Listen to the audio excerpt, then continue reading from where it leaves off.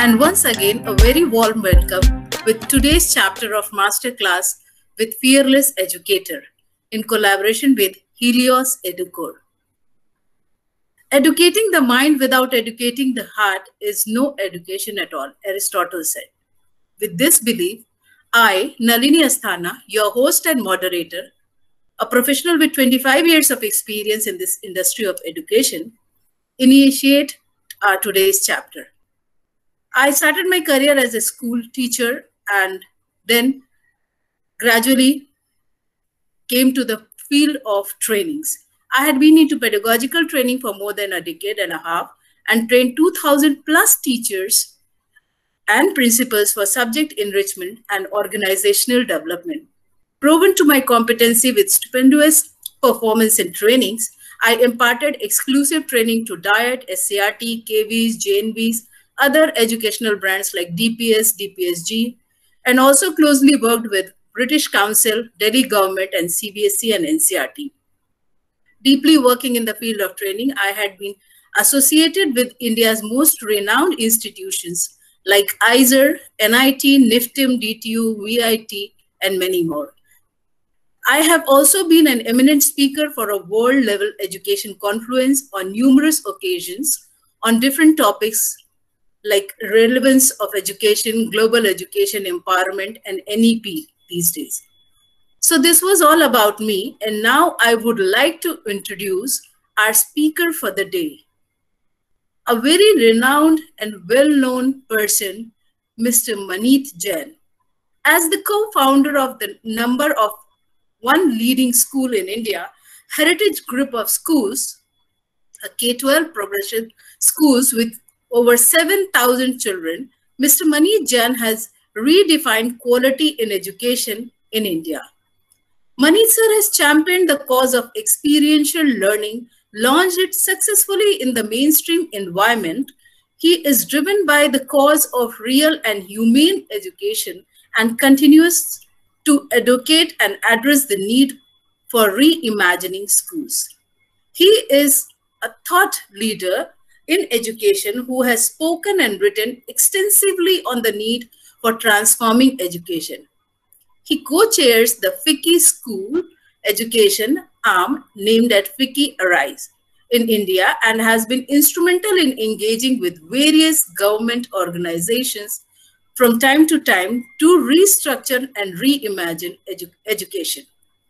Maneet sir has personally facilitated multiple workshops and webinars across the schools with school leaders, parents, and teachers. Widely acknowledged and regarded for his work in the experiential learning area, he understands the dire need for reform in teacher education in the country and the inadequacy of the system to prepare effective teachers. An empathetic change maker with a robust investment of practice and perfection in education, Mr. Maneet Jain continues to found new ventures like I Am a Teacher, a postgraduate diploma in learning and teaching that is changing the paradigm of teaching in India, an initiative that is developing a model for practice-based teacher education in collaboration with Boston Teacher Residency. So he has committed himself to bring about the much needed change in teacher education that could fundamentally transform our classrooms and schools. Maneet sir, as alumnus of Harvard University and holds a master's degree in education from the university. So now I would like to raise the curtain and give him the virtual red carpet welcome, and a very warm welcome to you, sir. You are. Thank you so much. Thank you, Nalini. That was a very generous introduction. You pulled out everything from everywhere, it seems. Right now, my name, obviously, as you see on the screen, is Kaira Jain. I'm using my daughter's computer, given that I have to use two devices to make sure that the presentation is seamless. So thank you, everybody, for joining. I'm going to share broadly about the journey of the school in two phases. One was the initial journey of transformation, And the second part is post 2016, which will speak about some of the changes that we made looking at the second machine age, the fourth industrial age, the future of careers and the world. Yeah. So I would request you, Nalini, if you could stop the presentation entirely, so I'm able to see as many people as I can. So 2003 was the year we set up our school, and within the first 2 weeks itself, I went in to spend about half a day inside the classroom. And it was very surprising that when I entered the classroom, I was actually horrified. I experienced fear. I experienced the same kind of anxiety that I was very familiar with when I was a child, but had completely forgotten. And it was a very, very visceral feeling. The experience left me restless, and I started reflecting on the impact my education had on me. And I got two insights. One of them is what I call trained purposelessness. So my most vivid memory of it was in my mitosis class in grade 8. Imagine the 6 phases of mitosis. I don't even know if you remember those. How is it relevant? I went through this and many more classes, just wondering why I was learning what I was learning. And I never got a fair answer beyond this is important in exams, or an odd teacher could also tell you because it is chapter number 4 in your book.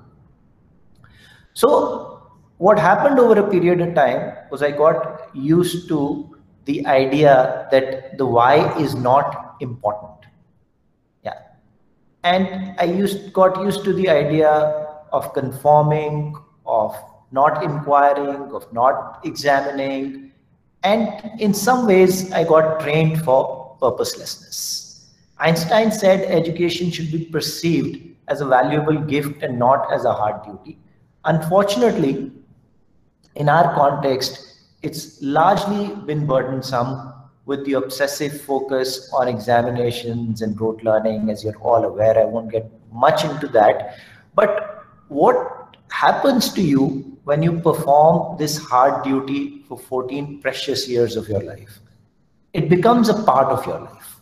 You don't suddenly then go to college all excited about what you're going to learn, or you don't go to your workplaces passionate about what you're going to do in your job. It just becomes a job. It becomes a burden. It becomes a kind of a duty, something that you have to do and not necessarily something that you want to do. I've worked with large groups of parents, and even when I run sessions in halls full of 500,000 parents, and I ask them how many of you have found your calling, I typically see about 5, 10, 15 hands go up. So this lack of relevance in education really sets you on a path of meaninglessness, of purposelessness in some ways. And it's very, very difficult to then start that search if as a child you've been conditioned to conform and follow. The second thing that happened was I lost my ability to be myself in the school experience. There's such fierce judgment, fear, humiliation, rankings, comparisons, such battering of the self-esteem of every child, just focusing on deficits as opposed to capacities, as opposed to potential and strengths. It robs one of the ability to be themselves. And I thought to myself, if this is what the education system does, then what good is the English, math, or any content or skills that you're going to teach them? How can somebody without purpose and without the ability to be themselves experience true joy? And many of these things, of course, I did not think about when I was a student. They only came to me when I was reflecting on my education and I got on the other side. And I was totally convinced that children in our school will not go through that experience. But the trouble was that I knew what I did not like and what I did not want to do. I had no idea about what else to do. Like most people, new to a thought, I was wondering, am I the only person feeling this way? And as I spoke to some others, I got all kinds of responses. Back then, in the year 2004, you can imagine, not many were interested in any kind of change or were just doing lip service to the idea. Now, we decided to go to some of the most progressive alternate schools in the country and outside who may possibly have had some answers. So I visited the Krishnamurti schools, the Center for Learning, the Aurobindo schools, the Reggio Emilia system, Waldorf schools, read about Summerhill, about Toto Chan, and all kinds of books on the subject, and visited all kinds of institutions. The one thing in common was, particularly when I visited some of the alternate schools, they advised me that it opened a mainstream school. And they said that the aspirations of the parent community can't be aligned to this kind of learning. They're looking for traditional parameters of success. To them, it means examination results. They will seek tests, they will seek notebooks, they will seek textbooks, they'll seek all kinds of conventional evidences that you will not be able to provide them. And this may not then be a suitable scenario. And that's where I think I found the purpose of my life. Because that's when I said that if this hasn't been done in the mainstream so far, and that's probably why most of these school principals that I talk to say it can't happen, then it needs to happen. And I decided that I'm going to commit my life to rehumanizing education, to bringing meaning and purpose into learning. So we got into preparations on a war footing and launched our new session in 2005, perhaps the largest experiment in mainstream schools in the country at that time. No uniforms, no textbooks, no subjects, no tests of any kind, no unit, weekly, nothing, no pre-announced testing of any kind, no examinations, a fully multidisciplinary project-based curriculum prepared by our own teachers from scratch. For the initial years, we were accused of treating kids like guinea pigs. A third of our parents left, and we became the most controversial school, definitely in Delhi NCR, perhaps even in the country. Yet we kept working at what we believed in, and there were many challenges there. And let me share my presentation now. Many people want to know, how did it work? How did you even get the teachers to start focusing on change? How do you bring about that ownership? So 4 or 5 things that happened, not necessarily in the same order.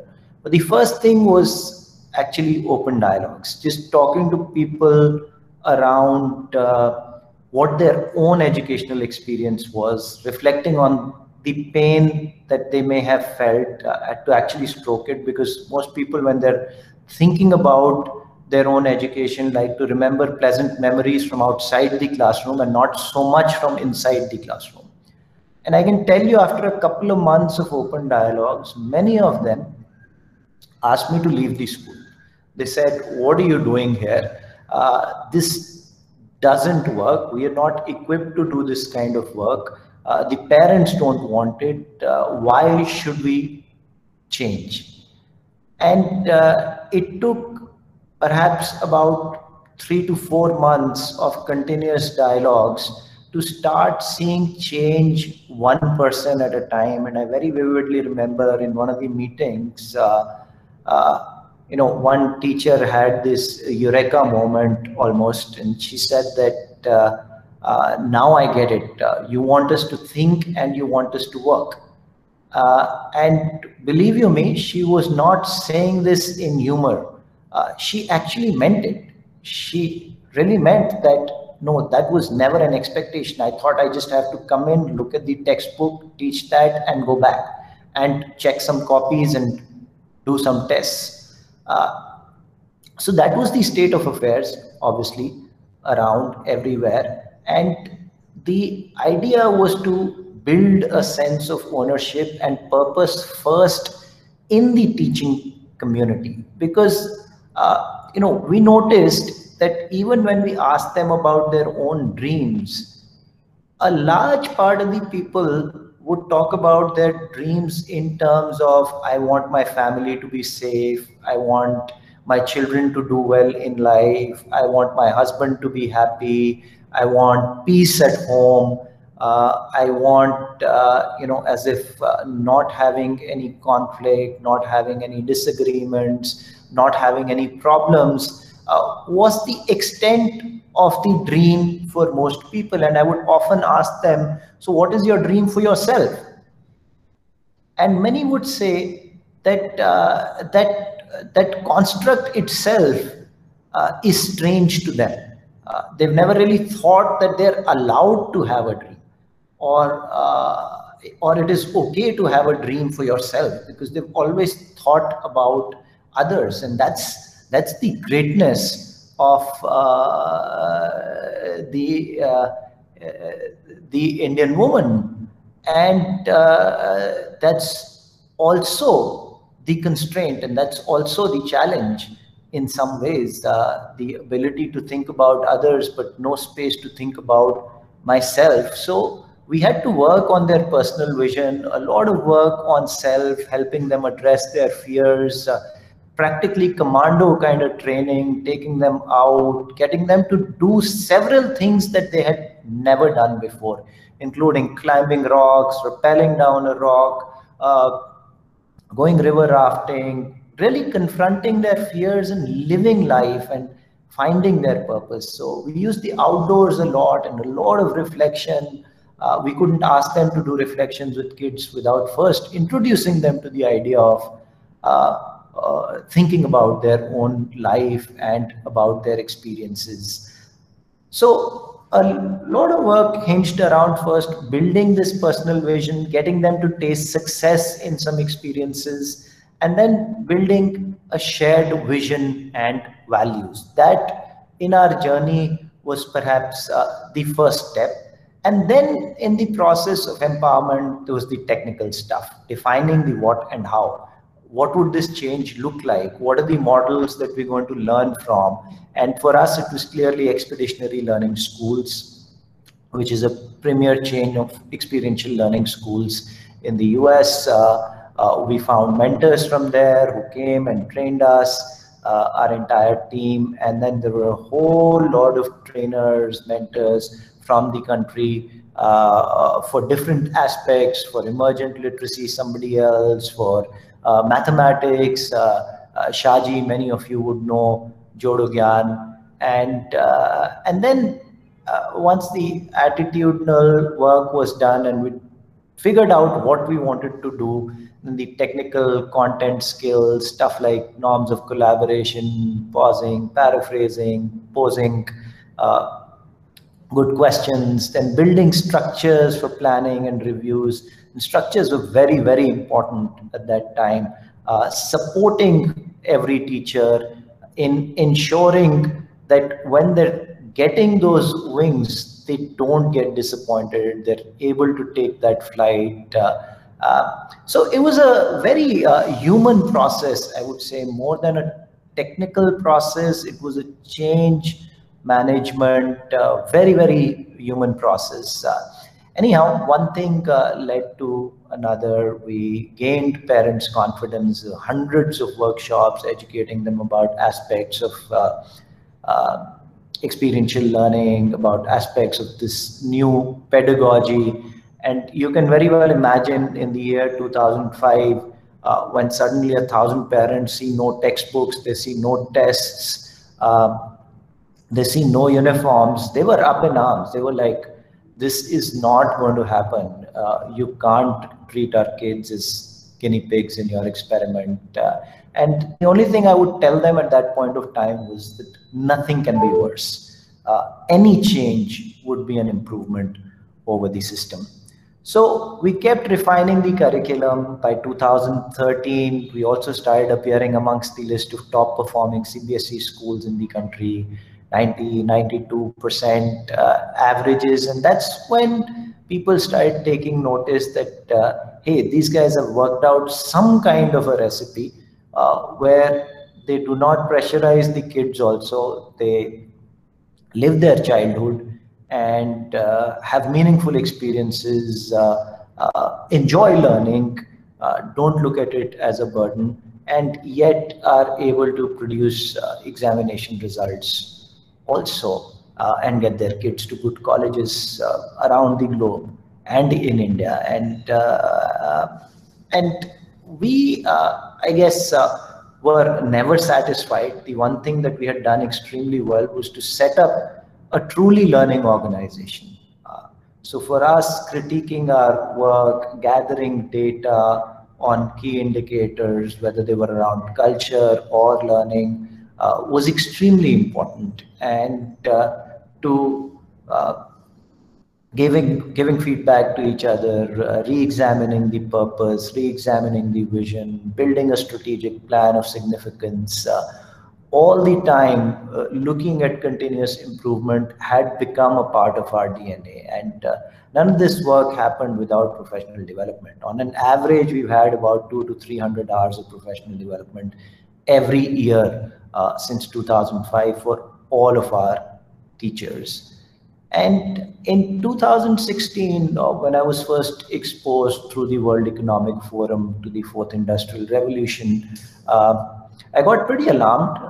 A lot of those ideas seemed like science fiction initially, and I thought, no, this is not going to happen. But then I delved deeper, got into some very active research, and really understood that this coming together of the digital, the biological, and the physical is going to transform lives in unimaginable ways. So the AI and machine learning forecast, IQ Analytics, McKinsey said this: compared to the Industrial Revolution, AI is contributing to transformation of society 10 times faster, at 300 times the scale, with 3,000 times the impact. So imagine what happened in 150 years in the industrial revolutions. They're saying is going to happen, and more is going to happen over the next 15 years. Andrew McAfee of MIT, who wrote the book, The Second Machine Age, says there'll be more technology and fewer jobs. The big question is what will get computerized and what won't. What will people do? So I studied a lot on this subject, and this is actually this presentation I first made in December 2016. I won't go into details of it, but very broadly, after doing much research, it boiled down to two areas. Said people will need to build these skills that computers will not be able to replicate easily. One is social intelligence, sharing, empathy, ability to see multiple perspectives, to collaborate, to communicate assertively, assisting, caring, all the human aspects. And then creative intelligence is around putting disparate bits of information together to make a whole, to creatively solve a problem, curiosity, deep thinking,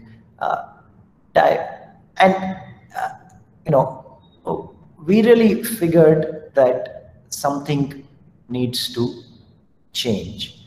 So educating for the fourth industrial revolution, actually in all of the research that I'd done, meant some of these things: caring, sharing, empathy, trustworthiness, reconciling differences, curiosity, self-awareness, originality.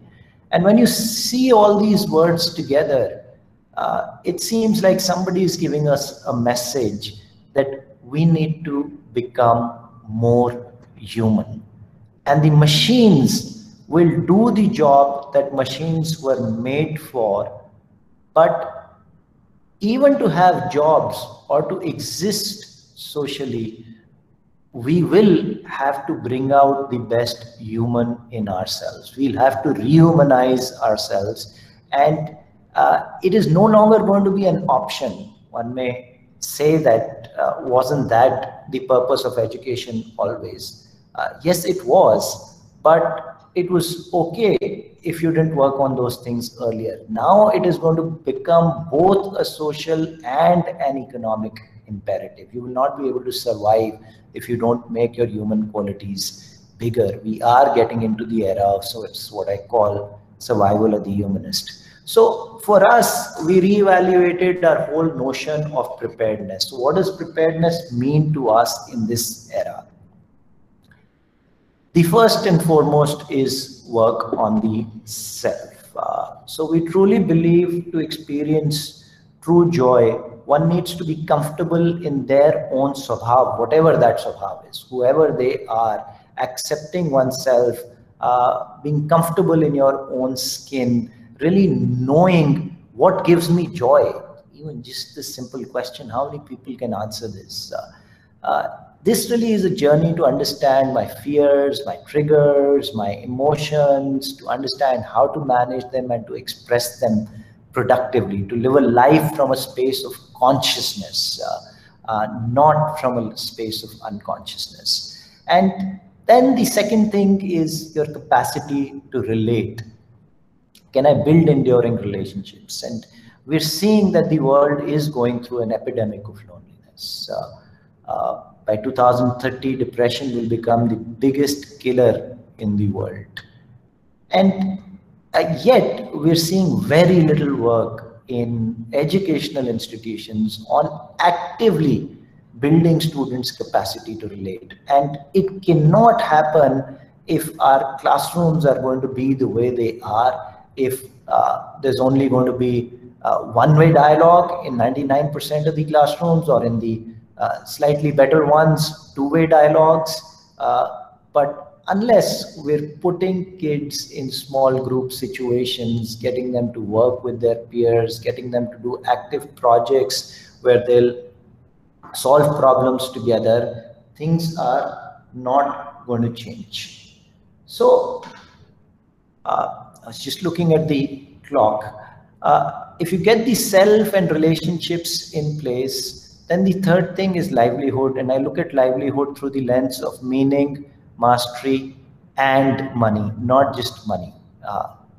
Livelihood and something that I find meaningful, something that makes me jump out of bed and go to work. Mastery to me is the space of honing my skills, getting better every couple of years, at least getting this feeling I'm a better human being than I used to be, that there is some pursuit in my life. It's not simply about professional growth. It's not about degrees.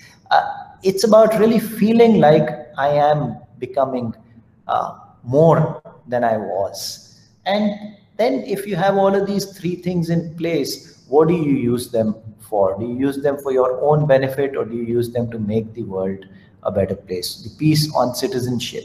And with these four goals in mind, to build social and creative intelligence, we thought we'll work in four specific areas. One was experiential learning, further strengthening our work that we'd already been doing, which is our projects largely. Then the human framework is something that we developed, which is our framework for social emotional learning. There is nothing like this anywhere in the world. There are a lot of happiness curricula, but our attempt is to go beyond that and to recognize every single human emotion and to give students the tools to manage their lives better. The third was the whole piece on STEM, design thinking, maker engineering, digital literacy. And the fourth instrument we thought that could be strengthened a lot was literacy itself. Really going deeper into literacy, understanding the impact good reading, writing, speaking, listening can have on children's lives. So I'll go into each element briefly. And experiential learning is largely misunderstood or has several connotations, and I'm not going to take away any of those connotations from anybody. I'll share what it means to us. So the bicycle project is an example of this was a project that was initiated in our school in 2013, where kids wanted to get a bike path in the city of Gurgaon. And there was an authentic purpose, there was relevance for them, it was a real problem that they had to solve, not simulation, and it would lead to real change. So it fitted these 4 parameters, essentials for us to have any kind of a project. We don't believe in simulations, we believe in real work that children should make a real change. So the first phase of this expedition, and we designed the entire 6 months, their curriculum was designed around this. The first phase was observation and illustration of bikes, assembling and dismantling bicycles, redesigning, remodeling, repairing, and innovating again in that space. The final product was a bike manual for dummies. Then they donated refurbished bicycles to people. The pedagogy was hands-on productive work, working with community experts, artisans, working through multiple drafts. And the skills they developed were the capacity to create, think, design, innovate, build an ethic of excellence in craftsmanship. There's a couple of images. The second was the history, present, and future of bicycles. So the whole social science of it. So how did the current bicycle happen? What was the evolution of these? How do inventions transform lives? How bicycles led to empowerment of minority groups, how women for the first time could leave their homes because they had a mode of transport. Then they created prototypes of futuristic bicycles, and there's a lot of design thinking there. Habits of a historian, how do you think, analyze, connect, synthesize. And then the third phase of the bicycle expedition was around documenting case studies, doing a lot of primary and secondary research, going out and meeting the authorities in Gurgaon, in Chandigarh, to writing proposals, civic action, change management, organizing a rally where they called pretty much every politician, everybody in the city, and really mobilizing resources, shaping opinion, influencing people and getting things done. When we look at these subjects in the project, on science, we were working on how simple machines work, friction, drag. In humanities and the history, empowerment of women, active citizenship, on literacy, reading comprehension, of course, writing traits, research writing, math, data collection, analysis, ratio, proportion. So all subjects were getting covered. And if you see, there was true development of social and creative intelligence. And we did not get a bike path, but we did get a movement called Rahagiri, which started on the 17th of November. Our kids started this movement in 2013. And by now it's gone to about 50 cities, 50 different places in the country. So that's the power of change that students can bring about. That was a little bit about the experiential learning part. And then there's the social emotional learning curriculum, which is largely around the human framework, My Swabhav, the work on self, again, the freedom to express myself thoughtfully and constructively. I build healthy relationship with myself, and I'm resilient when faced with challenges. And my purpose, really being purposeful in action. We find in many schools of privilege, I think one of the largest problems today is that kids get bored easily. The level of stimulation is so high, and the level of entitlement, getting deeply immersed in experiences is a challenge. Then my relationships I've discussed with you, and my context, which is very, very important, the environment that I'm in. We created standards for SEL. This is one of possibly 200 strands that go across age levels. So do you understand what empathy means? It's not just a word. Can a 6-year-old understand what it means at their level, and then can a 16-year-old understand it at their level, and then rubrics for that, what are the expected behaviors? It's a fairly robust document, and a lot of training happened in this area. Then balanced literacy, again, there were many myths around literacy, ensuring that every child has a different book, different resource, all kids are not reading the same thing. And then, of course, working on digital creation, ensuring that technology empowers them to create and not simply to consume. So becoming active users of technology rather than passive consumers, work on computational thinking, digital innovation, digital citizenship, and digital collaboration. So this is a pretty common sight. It's not a lab kind of a scenario where some kids go for some time. All kids experience making, tinkering, design thinking, systems thinking at their classroom level. They develop apps, they develop multiple solutions. We've presented our work at multiple conferences around the globe. I think the work on making is really up there with any other school, the best of these schools in STEM around the globe. And yes, of course, I could go on and on about some of these projects and what has happened, but I'll I guess stop here. I hope this does give you a glimpse into phase 1 of the journey that was around 2003, 2004, and now the phase 2 that started happening after 2016 and how we reinvented ourselves. I'd be happy to take questions once Prerna has shared her perspective of this life-transforming journey. Thank you so much for listening. Thank you, Maneet sir. It was really a very insightful session where we came to know how experiential learning is a need of the hour, and we can change our education system in this way. So over to Prerna ma'am. Prerna Manan is head of middle program, Heritage Experiential School. She'll be sharing her thoughts related to it. So Prerna ma'am. Thank you, Nalini. Good evening, everyone.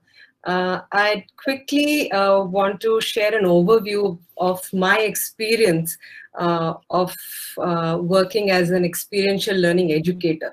I think that gives a more closer idea of how it has been this entire journey of experiential learning. I'm going to share my presentation, and yeah, is it visible? You can see my presentation, Nalini. It's visible. So just to start with, Manik spoke about the 2 phases of experiential learning and the change that the school brought about. One in 2003, 2004, and the other one in 2016 onwards. I somewhere joined in the middle in 2010, and I was looking for a progressive education school.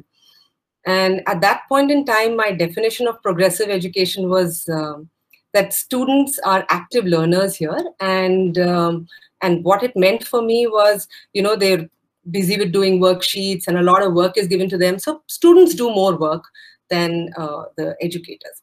That was a very simplistic definition that I had in mind. But it was only when I joined in as a social science teacher who was also teaching expeditions, it was an eye-opener for me. inside the class, I would see students doing most of the talking, and talking not over each other, but listening to each other and responding. I've never seen a group of students who are so interested in listening to the other student. Another thing that, was very stark was the amount of choice that the teachers would offer the students inside class, to present their learning, to demonstrate their understanding. And I always felt that, this is creating a lot of chaos. But you just needed to be there to believe the kind of engagement it was bringing to their learning. In fact, I was given enough time to soak in all these experiences and, have my observations and everything. My first challenge started with, creating a worksheet. I was expected to create a worksheet which not only had student thinking visible in it, but also had an opportunity for students to enhance their learning. So they move from whatever they're learning to the next level. And this was in the bicycle expedition. So we had 3 years of this expedition in 3 different phases. 2010 was the first one. And you won't believe it. It took me multiple drafts to come up with something like this. This is after drafts and drafts of feedback that I had received from teachers, from my mentors.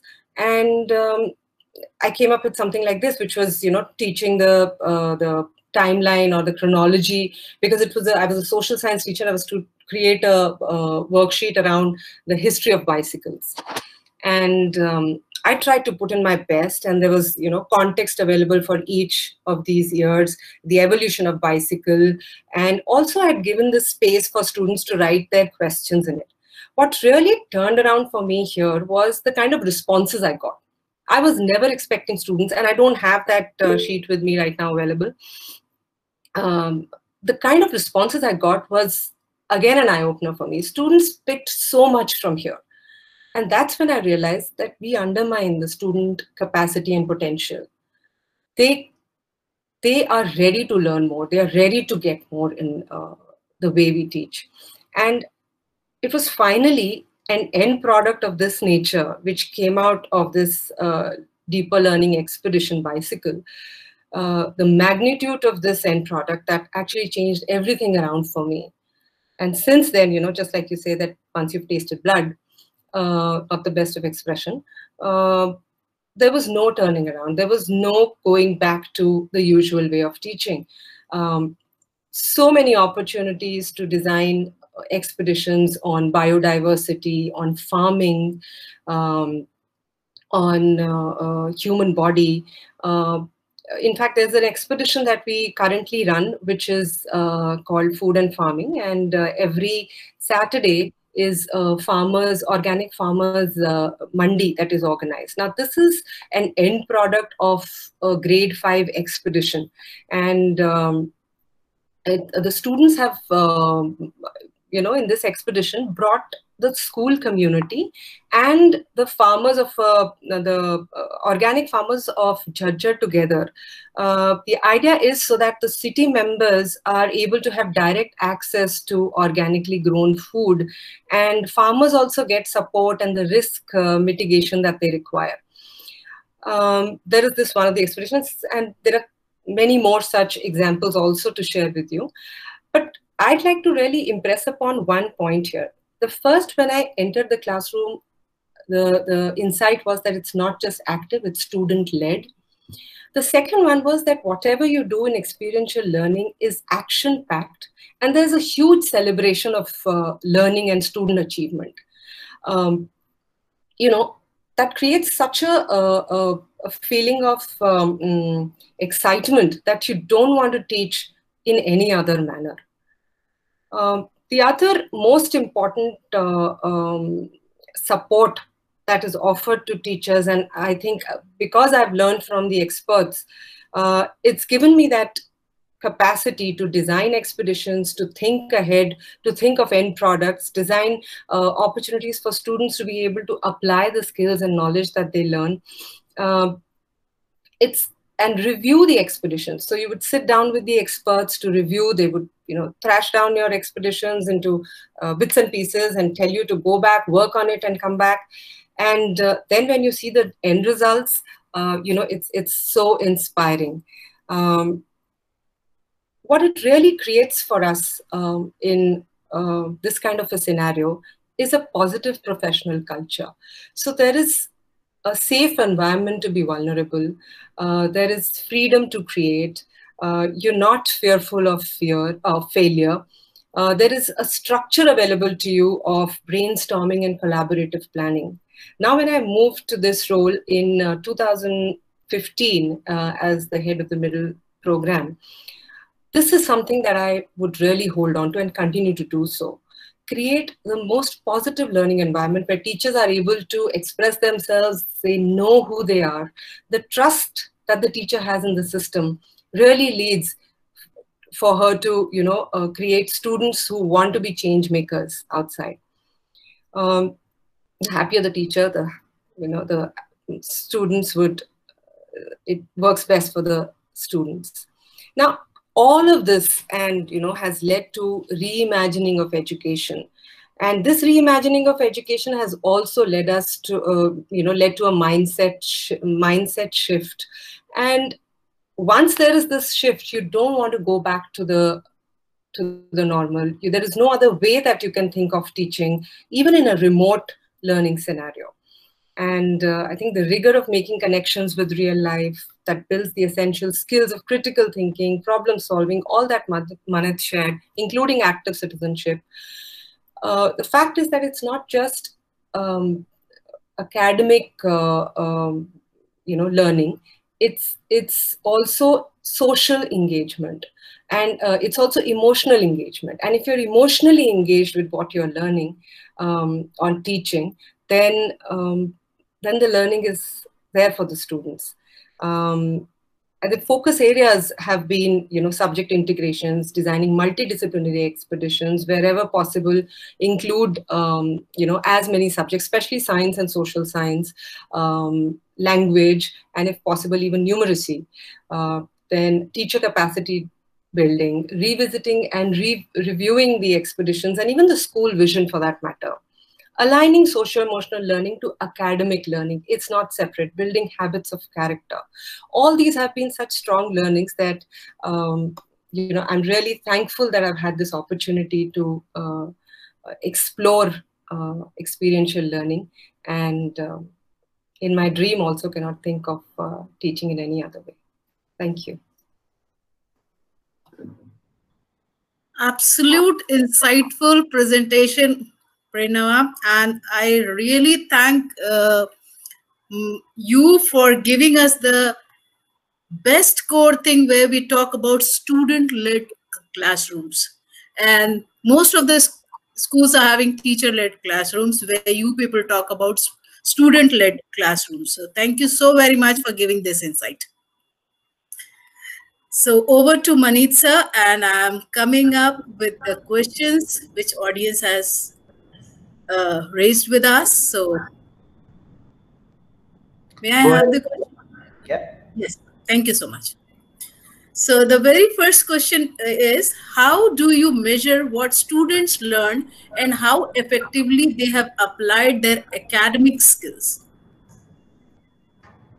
Sure. So let me split this into two parts. Sure. One is around the academic itself, so around literacy, around numeracy. So for everything, we've got our learning standards in place and very detailed rubrics. So how do children demonstrate that they have learned what we want them to learn? So if you see, this is a journey that begins from relevance. So why are we learning what we're learning? First, that question needs to be answered for the child. That question needs to be answered for the teacher. Why am I teaching what I'm teaching? So when we understand that, then the next question is, how are we going to teach and what exactly are we going to teach? And then how are we going to know that the child has learned it? So what is worth learning? How will you make that learning happen? And then how will you know whether the learning has happened or not. So assessments could be, if I could pick an example, let us say of reading, we use the Fontes and Pinnell, which is the global benchmark for this. Then we use a lot of assessments for numeracy that are developed internally. So that's one part of it, looking at numeracy and literacy. Then the other part is the skills, the social and creative intelligence skills that I spoke about, or what we cover in the human framework, the SEL work. Is the child developing in each one of these areas or not, whether it is the 21st century skills or other areas? We actually assess it more through application.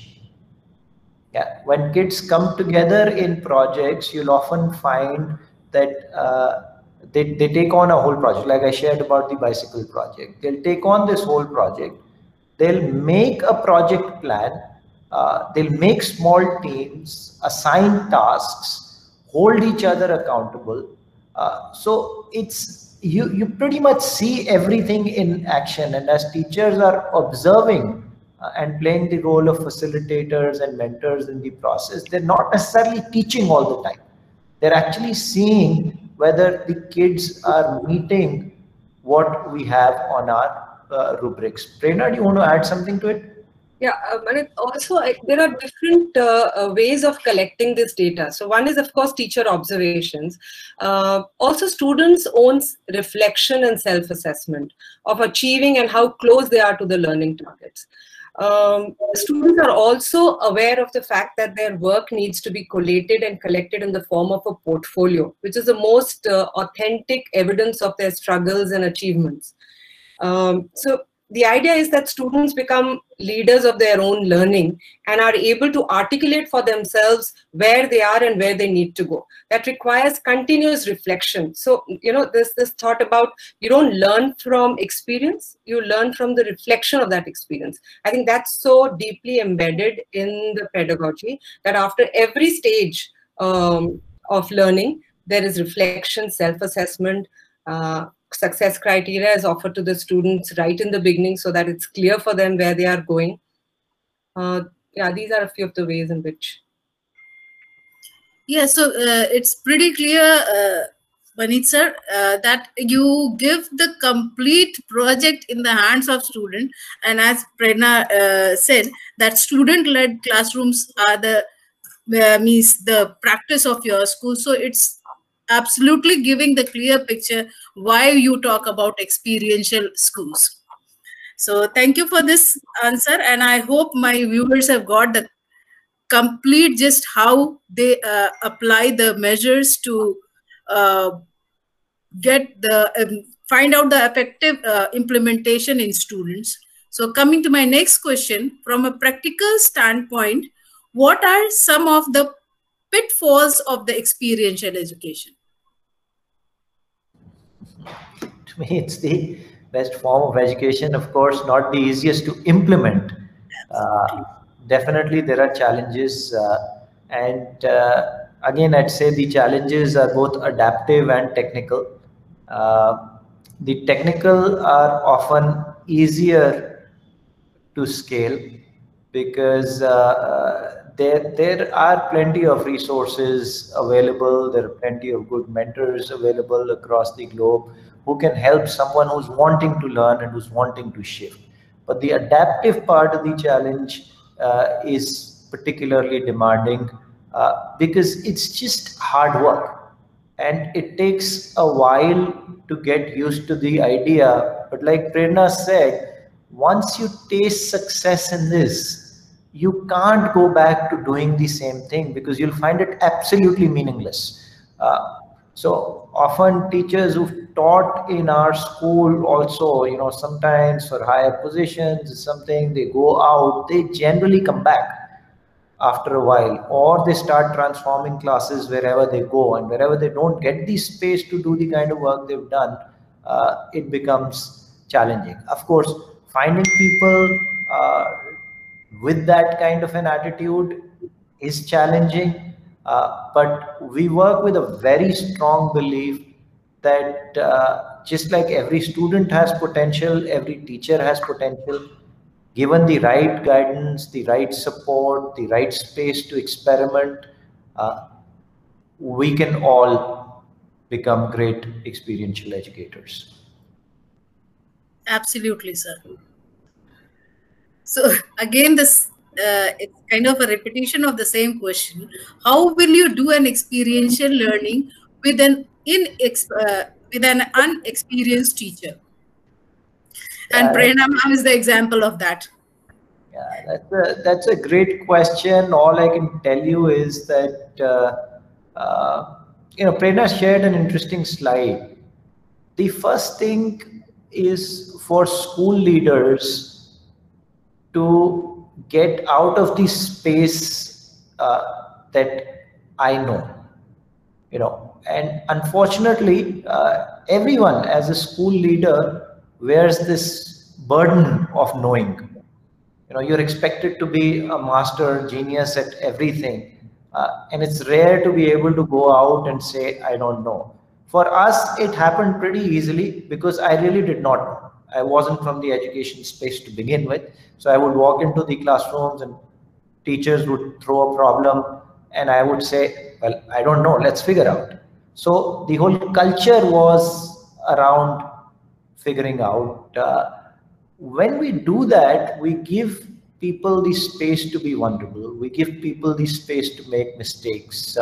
We demonstrate that belief in people that inspires them, motivates them to go beyond themselves and find something meaningful for themselves. So I'd say the essential part of this journey is work on the self, and the technical part can then follow. It's like saying if somebody wants to learn, they'll figure out themselves. It's not rocket science. Technically, it's not so hard to do this. It's not so hard to create a good project. You can keep refining your skills, but it's just having the hunger to change. And if school leaders have that hunger, this can definitely happen. True, sir, true. The grit and the zeal can definitely make you to learn such things. If you have that, then only you can be Prerna Manan, who is still there and working on and on. Absolutely. So our next question is, are we in the business of education or education as a business? We're in the business of teaching children. We're in the business of transforming lives. Yes. We're in the business of making a difference. We're in the business of building a nation. Yes. And this is not a race. This is really not a race. We're in the business of finding our humanity, transforming our lives, and in that process, transforming the lives of children. Is education a business? Should it be a business? Well, personally, I would not like to send my children to a school that works on pure passion or pure charity, because it will be very hard for me to hold them accountable then. Personally, I think there is a lot of malpractice in education, and that malpractice is caused because there are structures and laws that do not make sense at this point of time for many people. And the only way forward is to open up the sector. That will clean up the sector also, encourage more corporates, good organizations to come into this sector. And once that happens, I think we'll win at the level of access, at the level of affordability, at the level of quality. I think things would improve dramatically. But at this point of time, with the way this whole thing is structured, I personally am not supportive of that. So yes, I would be supportive of education as, I don't know, business has many connotations, but education should come into the formal sector, in the corporate sector, and with a great focus on quality of education. And that does not mean that we deregulate the education sector. That does not mean that schools increase fee by whatever percentage that they want to every year. It does not mean that they don't focus on safety of students. It does not mean that they don't provide quality learning. So the government should look at mechanisms to control all of these factors: quality, safety, year-on-year fee hike, but they should create legitimate ways for schools to get a reasonable, school investors to get a reasonable return on investment. The kind of investments required in our country by 2030 are so humongous that the government alone would not be able to meet that. And if we don't create these structures, our kids and our country's future is both at risk, are both at risk. Yes, absolutely. And it was really, by this question, we are coming to an end of our session, and it was really an insightful session where you have very clearly mentioned that multidisciplinary project-based learning is the need, and then only we can think of a global citizen in our coming generation. Thank you for being the part of our today's talk, and I'm really thank you, Prerna ma'am. Thank you, Manit sir, for being. Thank you so much. Thank you very much. Thank you. Thank you, viewers. Yes.